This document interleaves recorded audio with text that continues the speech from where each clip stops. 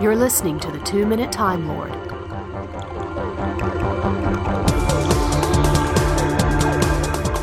Hi, this is Chip. This is 2MTL 347, and I apologize. This one is going to get a little Sheldon Cooper-ish.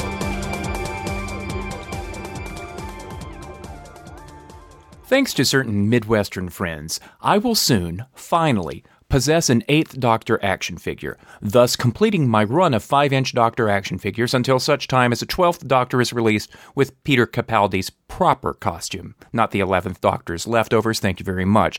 All 11 Doctors will be looking down on me protectively from a tiny shelf in my den as I podcast, with no unfortunate gaps.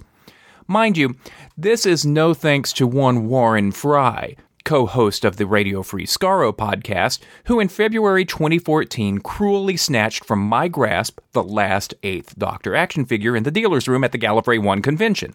He showed no remorse. So even though he and I have demonstrated professional courtesy to each other on various podcasts over the years, including on RFS just a couple of weeks ago, rest assured, I shall end him. Anyway, you may have noticed that I mentioned all 11 Doctors. As I've mentioned on the podcast before, I do not subscribe to the silliness that suggests that we should count David Tennant's Doctor twice because he regenerated. He regenerated into the same identity, end of. So one Tennant is sufficient for my, and most, shelves. But even so, shouldn't there be 12 Doctors? What about the War Doctor? Should not the visage of John Hurt in his faux-hawked splendor be part of any collection of Doctors, just like that final shot in The Day of the Doctor? So, just as some people insist on calling Peter Capaldi's Doctor the 14th Doctor for all of the preceding issues, I've got my own idiosyncrasy. See, I don't think the War Doctor counts as a Doctor. Not enough to sit on my shelf, anyway. And as with so many things in Doctor Who, it's for story and real-world reasons.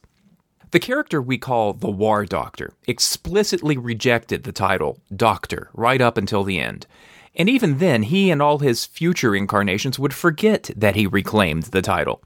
Oddly enough, though, it's the real-world creation of the character that makes me consider him a little less real. The original story idea for what would become The Day of the Doctor would not have included John Hurt. Instead, Stephen Moffat hoped that Christopher Eccleston would reprise the role. So, as splendid a performance as Hurt gave, and I dare say the special was better with a War Doctor than a 9th, his character still feels more like a clever continuity fix than a proper Doctor, especially since, licensed media aside, we're unlikely to see him again. So having him share shelf space with my so-called proper Doctors just feels wrong. And I've just heard myself say this, and this is a proper illustration of just how idiosyncratic and fussy we hardcore Doctor Who fans can be. With 50 years to pick and choose from, all of us that are more than casual fans will find different things to latch onto.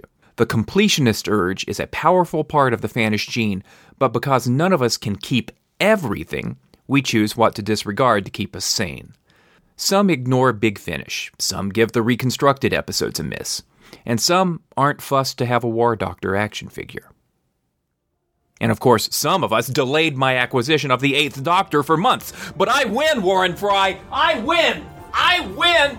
I win!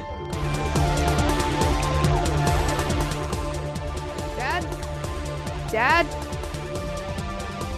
You've been listening to 2-Minute Time Lord. If Dad ever makes it back, more episodes will be at TWOMinuteTimeLord.com.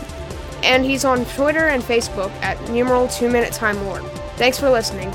My dad, he's pretty strange.